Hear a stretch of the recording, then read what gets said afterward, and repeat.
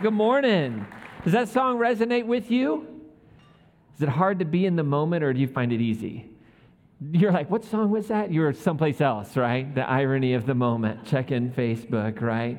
We live in that reality. And that's what we want to talk about today, kind of the power of the moment and what does that mean for us in this way of peace. My name is Ryan, by the way. If you're a guest this morning, thank you for being here at Crossroads. I want to thank everybody for tuning in online today. The weather here in northern Colorado is a little shaky.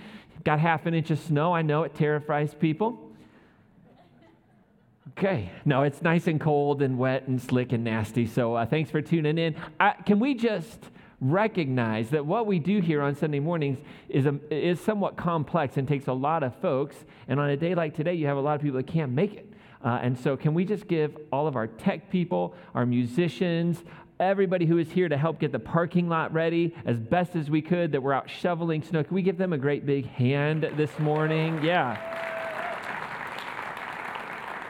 so if you were out there shoveling, getting the parking lot ready, if you're greeting, if you're here running tech, they were having all kinds of tech just shorthanded. So it's great. I think musicians out, and it still happens. So that's good. It's good. So we're in this series, The Way of Peace, where we're talking about a rule of life, right? And a rule of life are some rules that we live by to give us some guardrails, right? And I know we don't like the word rules. We all are too mature for that. We don't need rules. And a good sign of mature people is that we don't need rules, but the reality is they exist under the surface, right? And so these are kind of gentle reminders. And so that first week, 3 weeks ago, we said that a Jesus-centered life is a peace-centered life. That if we just say, I want to live Jesus-centered, that could mean all kinds of things. And I know a lot of Jesus-centered lives that really aren't good for much good in the world, if I can be honest with you. My life at times is like that, right? And so we said, Jesus said that the peacemakers are going to be called children of God. And we really started this with our Christmas series where we looked at what was said about Jesus, that he was this dawn from on high that would light a path of peace, right? And so our second week, we talked about the first rule. Rule number 1 was to daily choose to follow Jesus. Now that can seem strange, but we said that means to walk a narrow path of loving mercy, of doing justice, and living sacrificially. Another way we can think about that is daily choose to forgive, daily choose to include, right? Daily choose to love. We make those daily choices, and that's what it means to follow Jesus. How many of y'all are glad that going to church doesn't mean you're following Jesus? See, you're not, because you're in church and you're like, wait a second. I thought I was getting points for today, right? It's a part of it, right? And part of daily choosing is to tune in and be a part of it, right? And then the second thing we said last week was the second rule was that we were going to daily listen to wisdom.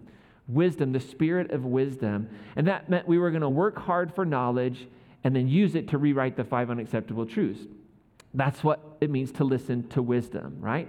And so this week we want to talk about this idea of being mindful. We want to talk about really this word prayer. Dun, dun, dun, right? How many football fans we got in the house tuning in online? Hit the like button if you're watching. If you're out in the atrium, you can shout football. The championship games are today, right? How many of you were watching the game on January 2nd when Damar Hamlin had that really terrible injury, that just freak incident that hit heart failure, cardiac arrest, like 7 minutes of CPR on the field, kind of the game was canceled, and the world just kind of stopped. You know, football permeates culture so much here in America. By football, I mean the real game, Simon. So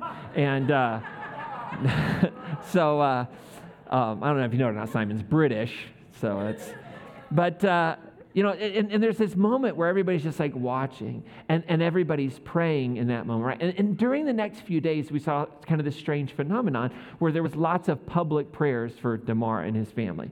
And we would have sportscast anchors praying on television, right? And you would have like voices from the Christian community being very loud about how wonderful this was. Look at people are praying and prayer works. And then when Damar went home, there was all these celebrations, and we had particularly loud voices from the American Evangelical Church just talking about, look at the power of prayer. We need more prayer. And really kind of putting people up on pedestals that prayed on television. And I thought, okay, but wait a second. Like that same day on January 2nd, thousands of people all over the world died. And they died while their loved ones sat next to the bed and prayed. Did prayer not work then? And that's all I could think about was I think it's wonderful that Damar is recovering. I think it's fantastic. But there's something really strange about this word prayer. Because we look at it and we say things like prayer worked when Damar recovers, but we don't say prayer doesn't work when a person we love doesn't experience healing. When a tragedy hits. And that to me is worth saying out loud. And that to me is worth examining what we actually do with and how we think about prayer. So is prayer just this thing that we do to try and get this being that lives out there to pay attention to us down here? Is there this transcendent entity, what we call God, who's distant, kind of inactive, but when millions of people start to pray, well, then God's like, oh, gosh, just wish they'd leave me alone. Find whatever you want, go for it. And that's almost, honestly, if we really dig in, if we really deconstruct what happened, our actions, while our words might not say that, our actions actually think that. And so is it just this burden, this task that we have? And if we do it right, then we'll move and motivate God to do what we want. And if we just think about it for a second, it really is clear that prayer is a tricky subject, right? When we start talking about talking to God, and we all have feelings about it, right? Even the guys in the room, you've got feelings about it. In my Facebook feed, I'm now starting to see all this stuff like men have feelings too. As soon as I read it, I just start crying. I'm like, yeah, we do. We absolutely do. We do, and I need to express them. So let me ask this question. When you hear the word prayer, what do you feel? Right, so just in this moment, right, like I say, prayer. Or maybe I get really aggressive and say, I should all over you. You should pray. Well, what do you feel then? Like, what is it that we feel? And if we're honest, if we're really honest, there's going to be a spectrum of feelings from like positive to neutral to negative.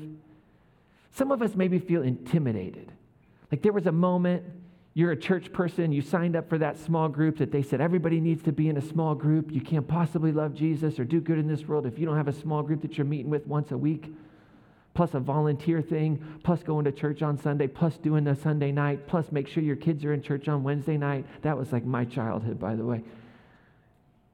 So maybe you feel intimidated because you went to that group and they were like, you could just go and sit down. Then all of a sudden at the end, they were like, we're going to close in prayer. Hey, Tim, why don't you pray? And you're like, nobody said I was going to pray out loud.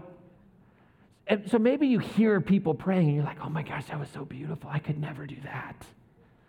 Right? Like it's this beautiful thing. And so you kind of feel intimidated by it. Because let's face it, if you Google the word like books on prayer on Amazon, you're going to get thousands and thousands and thousands of really big books, many of which I've read on prayer. That right there is like, forget it, I'm out. If it's that complicated, we shouldn't have to do it. I'm just saying, there's more books written on prayer than algebra. So maybe you feel intimidated. Maybe some of us feel a little triggered by the word prayer. Because maybe you have this past history where prayer was used to heal you. Prayer was used to try and change you, to release you of a devil or a demon. And it was really just who you were, how you were created. But you didn't fit into the mold of whatever that community of faith said you were supposed to be. Maybe you were too strong of a leader and had the wrong gender for that community. And so you were prayed to be more submissive. And so when you hear the word prayer, you have this imagination, you have this experience of people over you trying to talk you out of being who God created you to be in your identity, whether it be your gender, your sexuality, or your leadership, or whatever it might be. And so when you hear the word prayer, that's what you think of, and it kind of triggers you. And it sets you back into a space of pain and hurt, and you say, nope. Some of us feel frustrated. Frustrated because you say, well, I've tried that. And you're not even sure what that means to say you've tried it, but you just know there's something about it that just doesn't sit right with you. because you had someone in your family you loved that's sick, or you lost your job, or you thought you were going to lose your job, and there were all these things going on, and so you thought, prayer, I got to get serious, and I need this in my life, and I need to experience God here, but nothing happens. Or maybe you've prayed and you've tried to say, I'm going to sit down and just try and think and talk, and your mind races, and you just get up from it feeling frustrated, like you've done something wrong. You're frustrated. These are all very real and authentic and true and very reasonable experiences and feelings to this word prayer. Now, maybe I didn't say what you feel, so here's the deal. I'm going to give you, it's like bingo today. You get a free space on your talk notes. Now, if you're not a talk notes person, here's the thing I want you to do. Like, just cover it up so your neighbor doesn't see it, this private moment between you and Jesus or whoever. What do you feel when you think the word? I'm going to give you 30 seconds just to close. It's like, when I think of the word prayer, I feel, what is that? Just take 30 seconds. If you're not a talk notes person, just in your own heart, say what comes from. Maybe it's joy. Maybe you feel a deep sense of intimacy and connection. But that's wonderful. There's nothing wrong. That's great. What is it that you feel?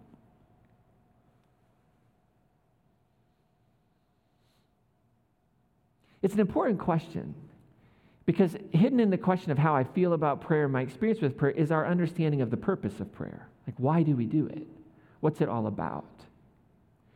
And that's important because our understanding of prayer, this idea of connection and communion with the universe, with God, whatever words you choose to use. I don't really care too much about words, right? Whatever you call the South, the birds still fly there, right? Doesn't matter what you call it, it's the truth of it, right? The birds fly south. You can call it north. Oh, birds fly north, but it's still south, right? There's still a trueness to it, right? No matter what you call it. And so our understanding of prayer actually shapes and can shape dramatically our understanding of the purpose of God in our lives. So if we think of prayer as this opportunity to come and bring our needs, our desires, our wants, then the purpose of God is to meet our needs, desires, wants, maybe to shape what they are. If the purpose of prayer is to understand the world, then God is here to help me understand the world. All right, so what we think about prayer, if it's that idea of divine connection with what is really real, what is ultimately sustaining and holding everything, it's an important question. And it will guide and shape what we think about God, for good or for bad, or for wisdom or for unwise ways of thinking. And so when I think about prayer and I think about its purpose, I like to just think about Jesus with this. Because Jesus was a man who walked this earth. And one thing I believe truly about Jesus, and I have no doubt about this, is that Jesus was a historical, fully functioning human being. Now, theology and faith says not only was he fully human, he was fully God. Now, you can try and figure that one out all you want. We've been wrestling that one to the ground for about 2,500 years, okay? But what I know for sure is that Jesus was fully human, which means the range of experience that we all have with prayer, Jesus had. I have to believe that. I have to believe it.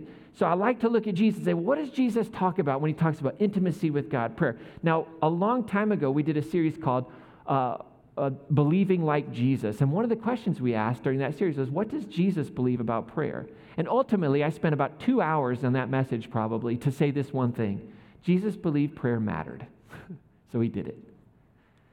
And that's why I hold a faith that it matters, and I do it.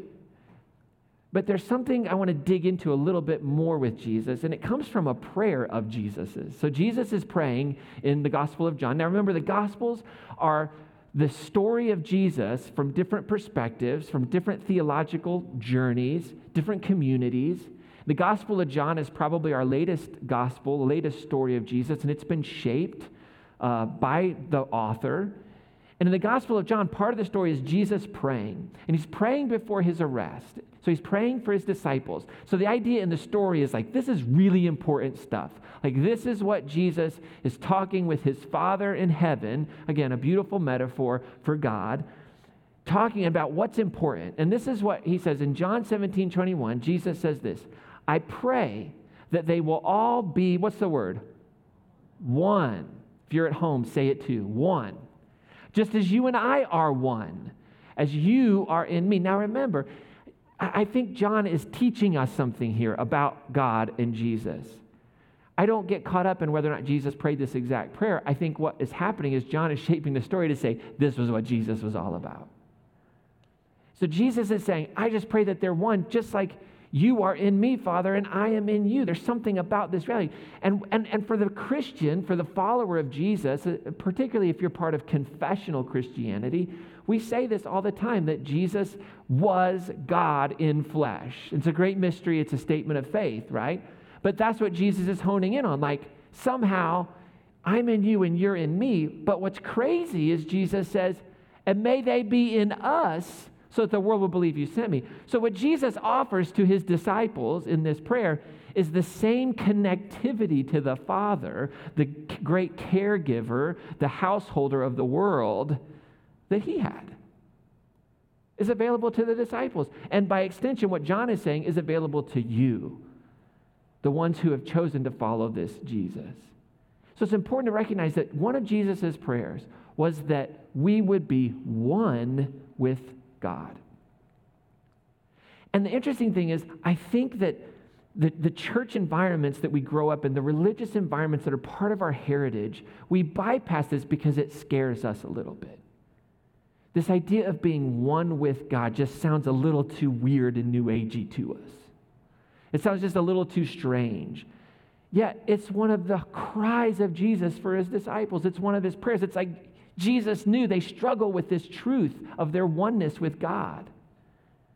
Now, Paul, who would come, a few years after Jesus along, have an incredible conversion experience. He would write about it in his own words in his letters. The writer of Acts, which is kind of the continuation of the Gospel of Luke, would tell us about this experience that Paul had.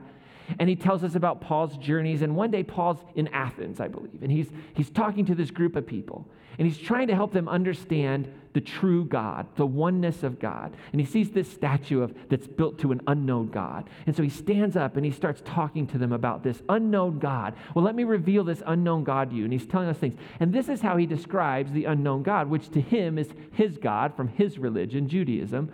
And he says, in him we live and move and have our being, even as some of your poets have said, for we too are his offspring. So what Paul is saying is, there is this God that you don't know because you're just in this God. You don't recognize it. It's like the water you swim in if you're a fish. It's the air you're breathing. You don't think about it. It's just the reality of it. You're in this God. For Paul, one of the most important things he would ever write, and he says it over and over again, is in Christ. In Christ. I'm in Christ.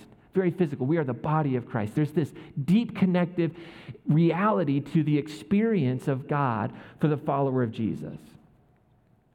So Jesus says, be one with what is.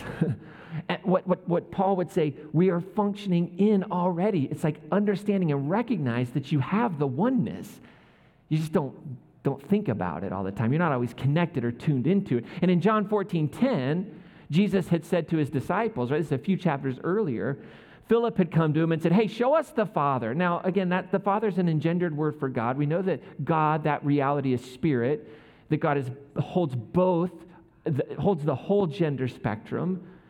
And so if that word Father is hard for you, I understand that. Just realize mother is equally correct.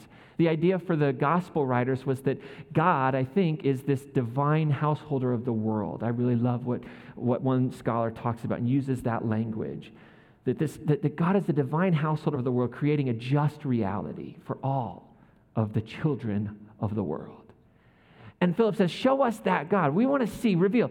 And Jesus is like, what? What are you talking about, Philip? Jesus says this, do you not believe that I am in the Father and the Father is in me? See, it's such a hard thing for us to understand because we've set up all these barriers to God, right? Philip's part of a religion that says there's one room where the presence of God sits in, and once a year, one person gets to go in there, and we better tie a rope to their ankle and a bell, just in case something happens so we can pull them out. And that's been thousands of years of tradition. So you think it's hard for them to get the truth, right? See, Jesus didn't come, by the way, to change God's mind about us. That metaphor, it's a metaphor. Jesus came to change our minds about God, to right the ship, right? Because we had put so many barriers up and we had established God in our image instead of us in the image of God. Jesus comes at just the right time for those of us who are sinners to say, here it is. This is what God is like. And part of what he says is, I'm one with this God, and you can be one with this God. He says, don't you believe it? And the answer is, well, no, we don't believe it. We've been told God's over there in this little room with this little box with these two wings, and it's right there in that little spot, and that's a dangerous place to be. And Jesus says, no, the words I speak to you, I don't speak on my own. The Father who dwells in me is doing his work. Mind explode. We don't read that with the mind exploding kind of what John is saying Jesus is teaching and is all about. And so what John wants us to understand is that Jesus was the perfect example of oneness. He says, I want you to understand that this Jesus was one with the Father. When Jesus spoke, he was speaking the heart of the Father. And Jesus would say, you can have the same thing. And how did Jesus sustain this connection? Was it because he was ontologically different than us? He had different DNA, right? He had the mitochondria from the force flowing through him stronger than us. I don't think so. I think it just means that Jesus sustained this reality because Jesus was so tuned in. He had this intimate connection with the Father through what we would call prayer. Through that connective, living vitalness. It was sustained over and over again. We have all kinds of reasons to think this from the life of Jesus. He just lived in tune with this great reality. So Jesus is saying, hey, I'm one with the Father, and you can be one with us. And the disciples are like, I don't know about that. That's kind of crazy talk. Because we got to do all these sacrifices, and we got to do all these things. And Jesus is like, no, hold on a second. So Paul comes along. Paul has an experience. Paul's starting to get this. I'm in Christ. I mean, he's radically shifted from the Judaism of his day and age to this Judaism that's grounded in Jesus, still a Jew, but grounded in Jesus. And he starts writing letters to churches that he established. And he establishes a church in this little area called Thessalonica. Thessaloniki. I've actually been to Thessaloniki. I've been there once. I had a great meal. It was fantastic. And he establishes a church there. And 1 Thessalonians is probably the first letter that we have of Paul's. It's probably the oldest letter that we have of Paul's in the New Testament, by the way. All scholars agree this one actually came from the hand of Paul. In 1 Thessalonians 5:17, Paul makes this crazy statement. Crazy statement. I mean, it's insane. He says this. He says, pray without ceasing. Pray without ceasing. Now, hold on a second, Paul. That's crazy talk. Because we know how you pray. You go to synagogue. You go to the temple. That's where prayers are offered. How am I supposed to do that? I got to have a life. But Paul says, pray without ceasing, because he's understanding and he's developing a theology around life in Christ. And you know this. To do anything without ceasing requires incredible attention, incredible awareness. How many of you have ever ceased to love your spouse? Momentarily. You've ceased to love your child. You forgot. Oh, yeah. I've got to love you. And you have to be reminded of that, right? Let's be honest. Right? There are things that we do without knowing it, without being attentive to it. We breathe, right? We breathe without ceasing. But we can focus on our breathing, and we can be attentive to it. And so here's what I think. I think prayer for Jesus and for us can be this thing that reorients our minds to our life in Christ. Right? So, and this is all, let's just face it, this is all language for followers of Jesus, the way we think about it. But it's reorienting my mind when all the distractions kick in, when all the pressures of life kick in, when work is kicking my tail, right? When I can't stand my neighbor, when my children are being children, right? When I just feel overwhelmed, or when life is going great, when I just got the bonus and I can go get the car that I want. When I can just afford this, when all the good stuff is happening and we get distracted, prayer reorients us to our life hidden in Christ. The letter of Colossians says this, you have died and your life is hidden with Christ in God. Now, reminder, everybody who read this letter was alive at the time of its writing and reading. It's a metaphor. That there's something about us in faith that dies so that we can live in Christ. And there's some pull to always go back to this old way of thinking. There's this pull to go back to seeing our lives and to experience and encountering other people in this old way of thinking and seeing.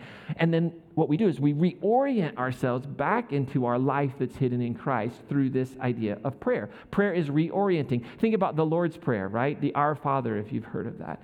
Our Father who art in heaven, hallowed be thy name. Thy kingdom come, thy will be done on earth as it is in heaven. Give us this day our daily bread, and forgive us our trespasses as we forgive those who trespass against us.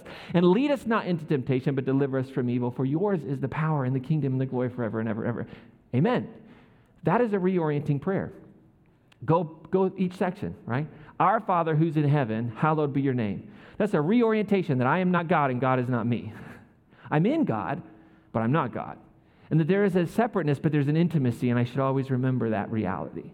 Our Father, hallowed be your name. Thy kingdom come, thy will be done on earth as it is in heaven. Oh yeah, not my will, but yours. It's a reorientation. Give us today our daily bread. It's a reorientation from the desire for more and more and more and more and consume and consume and consume while others don't have daily bread. See, prayer is reorienting back into this divine mind that we all live in, but we don't recognize sometimes. So prayer then is the intentional mindfulness of our oneness with God and all that is in God.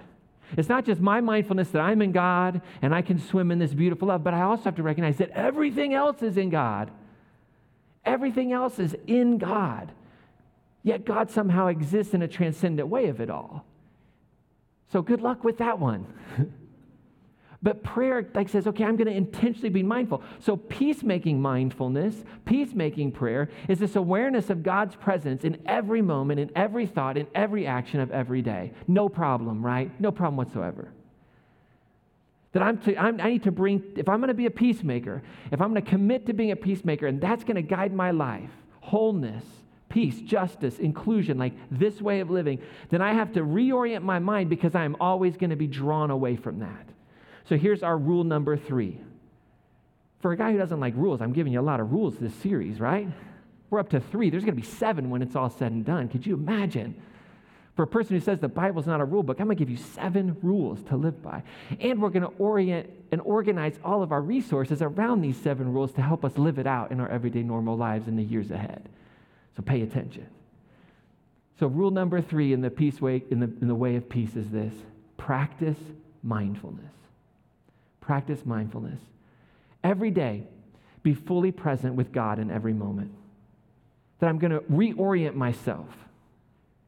I'm going to choose to practice mindfulness, to be in the present moment. Colossians chapter 3, verse 23 says this: whatever you do, so everything you do, do it from the heart as for the Lord and not for others. I think this applies, this is mindfulness. This is being aware that everything I do is an act of love for the world. It's an act of care for the world. It's an act of encounter with God. Everything, no matter what it is, whether I'm washing dishes, whether I'm mowing the lawn, whether I'm talking with my children or I'm talking with somebody else's kids, whether I'm with my spouse or my partner, whether I'm watching a movie, whether I'm sitting in church listening to a riveting sermon from a very handsome fellow. I'm going to do everything as unto the Lord. So that's mindfulness. I started to learn about this idea of prayer and mindfulness as a teenager because I had a really good life. Right? Most teenagers were having a lot of fun. I was reading. I was learning Latin. Good stuff. Had lots of dates in high school and junior high. It was exciting. But I read this little book called The Practice of the Presence of God by Brother Lawrence. How many of y'all read this book? It's kind of a classic. He's a monk. And I learned very young because what didn't work for me was I'm going to set this time of prayer every day. I'm going to pray from 7 to 7:30. I'm going to pray from 9. And people would say, I spent 4 hours in prayer today. And I just wanted to punch him in the face. It was not my peacemaking path, but that's what I wanted to do because it didn't work for me. So I read The Practice of the Presence of God. And the basic of the practice of the presence of God is like bring God into every moment with you. Wash the dishes for God. Not because God demands you to wash the dishes, but because that can bring purpose into washing the dishes. And that kind of shaped me. And one of the things that I loved to do as a teenager and in another life, it feels like, but I would sit at a piano and I would play and sing prayerful songs, like songs that were more written in like intimacy with God. It was just important for me. It was how I kind of reoriented myself. And it was way easier for me than like sitting in silence and praying. Because I don't know if you know it or not, I have a lot of words. So songs can take my words and shorten them, right? And it's funny because when I think about that season of my life, I miss it sometimes. But there was one song that I remember always singing, and it was a song called All I Need. Now, I take all these things as metaphors today, but I still think it's really powerful. And here's what this song said, and it still sticks with me decades later. It was an old gospel song. It said, so many distractions that pull me away. Too many attractions that lead me astray. Now, in my early days of like moral theism, I would have thought, oh yeah, like listening to secular music, that's the attraction that leads me astray. I want to go see that R-rated movie, right? But really, no, there's all these attractions that lead me out of the presence of God, out of living my life in Christ, because I just get distracted. But then I love this line in the song. It says, but you come to my senses, Lord. Like literally my senses, Lord. I experience you, and you call me your friend. Like even now, when I think about my life as a teenager and feeling lonely at times, sitting at a piano that was out of tune, singing out of key, this sense that I'm the friend of God. I'm not a servant. I'm not unworthy. All that stuff sticking with me while I was being told by my faith tradition that I was unworthy, that I was a sinner, that I needed, that God had to punish somebody for me. But this is what would resonate with me. And then this line, oh my goodness. And now I'm back in your arms again. See, that's, I think, prayer, is to bring me back into the arms of God, which is a metaphor because God doesn't have arms. But you know that feeling of being in the arms of somebody you love. And somebody who can hold you, who can carry you when you can't carry yourself. This beautiful song. And then the chorus just said, you alone are all I need. You hold my destiny. Like there was this sense that I could just be in this moment because even though everything was out of control, God was present in it and had everything under control. Like I don't believe God is into control, but it's under control. Like I just knew it. And that laid this foundation for me, a radical shift from everything I was hearing about prayer in my context of sit down with a journal. No, man, talk about a double whammy, pray and then write about it. Oh my gosh, no way. And that there was this presence of God that would melt my defenses, the song would say, and you call me your friend. And I'm back in your arms. See, that I think is the beauty of prayer. And that's the invitation of mindfulness, to recognize that there is a reality greater than anything we could ever imagine, yet more intimate than we could ever possibly dream of. And so in our everyday normal lives, here's some ways we can practice this, and I've got to wrap it up. First of all, we can treat every moment the same. So you want to practice mindfulness in your everyday normal life? Treat every moment the same. So treat no moment more carefully than any other moment. When you're getting dressed in the morning, treat it with care. Be attentive to what you're doing. How do the socks feel as you put them on your feet? How does the shirt feel as you put it on? The jacket, the coat, the clothes. Be attentive to that moment. That is no greater or less of a moment of an experience with God as being attentive when you're sitting in church or when you're listening online or when you're reading your scriptures, or when you're reading a blog, or when you're engaging in the good work of fighting and rewriting the unacceptables. So treat every moment with the same dignity. Treat every moment with the same amount of care, because that will lead you to treating every person with the same amount of dignity, the same amount of care. Because let's face it, to us, some people are more about the way we treat how we get dressed and the thought we give to them because they frustrate us. And we treat some people like they're scripture. It just all flows in. So mindfulness is about equaling everything out. So slow down. And here's something powerful about mindfulness I think we see in Jesus is, remember, mindfulness means experiencing the moment, taking your feelings, being mindful of what you're feeling in the moment, the thoughts that you have, and just embrace them without judgment. Like mindfulness, prayer is a judgment-free zone. So you sit down and you start thinking about prayer, you're in a moment and you get angry and you don't know why. Don't try to suppress that right away. Just live in the truth of it. Sit down, you have a naughty thought. I don't think about that. Well, let's sit with it for a second. Why is that? Don't even ask why it is. It just is. Be present with it. Because here's the thing, like your feelings, your realities, your experiences, your fears, your hopes, all those things are valid and true and authentic, and they're not too scary for the God of the universe. Perfect love casts out fear. We have nothing to be fearful of. And so if we'll hold our failures and just be with them, be mindful of them, we'll experience something very powerful. And it's that starts to transform us. And then another real practical thing you can do is just carry a mindfulness token around with you.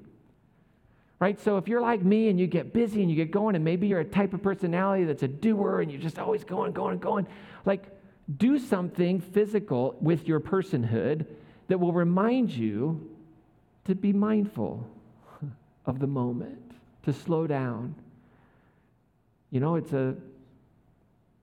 like the idea of the string around your finger so you don't forget to stop at the grocery store, right? What does that look like? I'm not saying you got to put a big old cross or get a big old tattoo of, mindfulness right here, get a sleeve of it.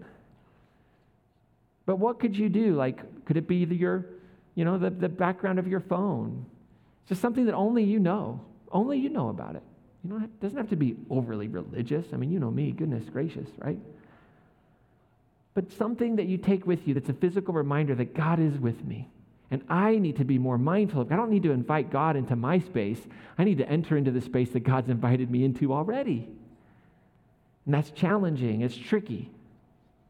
So that token can bring us back to the deep truth that all things are hidden in Christ. This person who I'm frustrated with because they haven't lived up to my standard, whatever it might be, I've got to have that token to remind me that this person is made in the image of God.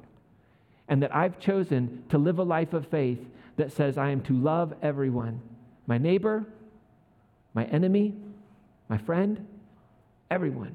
I have no option but to do that. And that's hard. We're going to fail at it. Y'all ever failed at loving somebody? We already went through that, right? And here's what's powerful about mindfulness and reframing prayer in this term. Is that mindfulness, when we are aware of our oneness with God, when we are aware of our oneness with everyone else, you know what grows in this world and what grows in our hearts and our lives is compassion. If you read any writing on mindfulness that's written from any perspective, and that's the beauty of the idea of mindfulness, and that word is because it's universal amongst all the world religions, right? That mindfulness and prayer, as we enter into the oneness with God and all of God's creation, we grow compassion. Because we've learned to embrace our failures so we can embrace other people's failures. We've learned to embrace and be mindful of our pain and our suffering without judging it, so now I can embrace other people's pain and suffering without judging them. You see, over and over again in the story of Jesus throughout the Gospels, we find this little phrase that Jesus looked at the crowds and he was filled with compassion. And in that compassion, sometimes he would teach, sometimes he would heal, sometimes he would forgive, sometimes he would touch. Why? Because Jesus was a master at practicing mindfulness. He was aware of his oneness with the Father, with God, and in turn has invited us to live into that same oneness. So here's what we're going to do. I'm going to give you a moment for mindfulness. As we wrap up, as Aisha said, we're not going to receive the offering today with the baskets or anything like that. We just want to create a space where we can just be mindful for a few moments. And so I have this image I'm going to put up on the screen here. And this image is just, it's a guy who looks happy. And so here's what I'm going to do. I'm going to give you 2 minutes to just be completely present with that image and that word. And whatever your mind does, be mindful of your thoughts. Name your thought.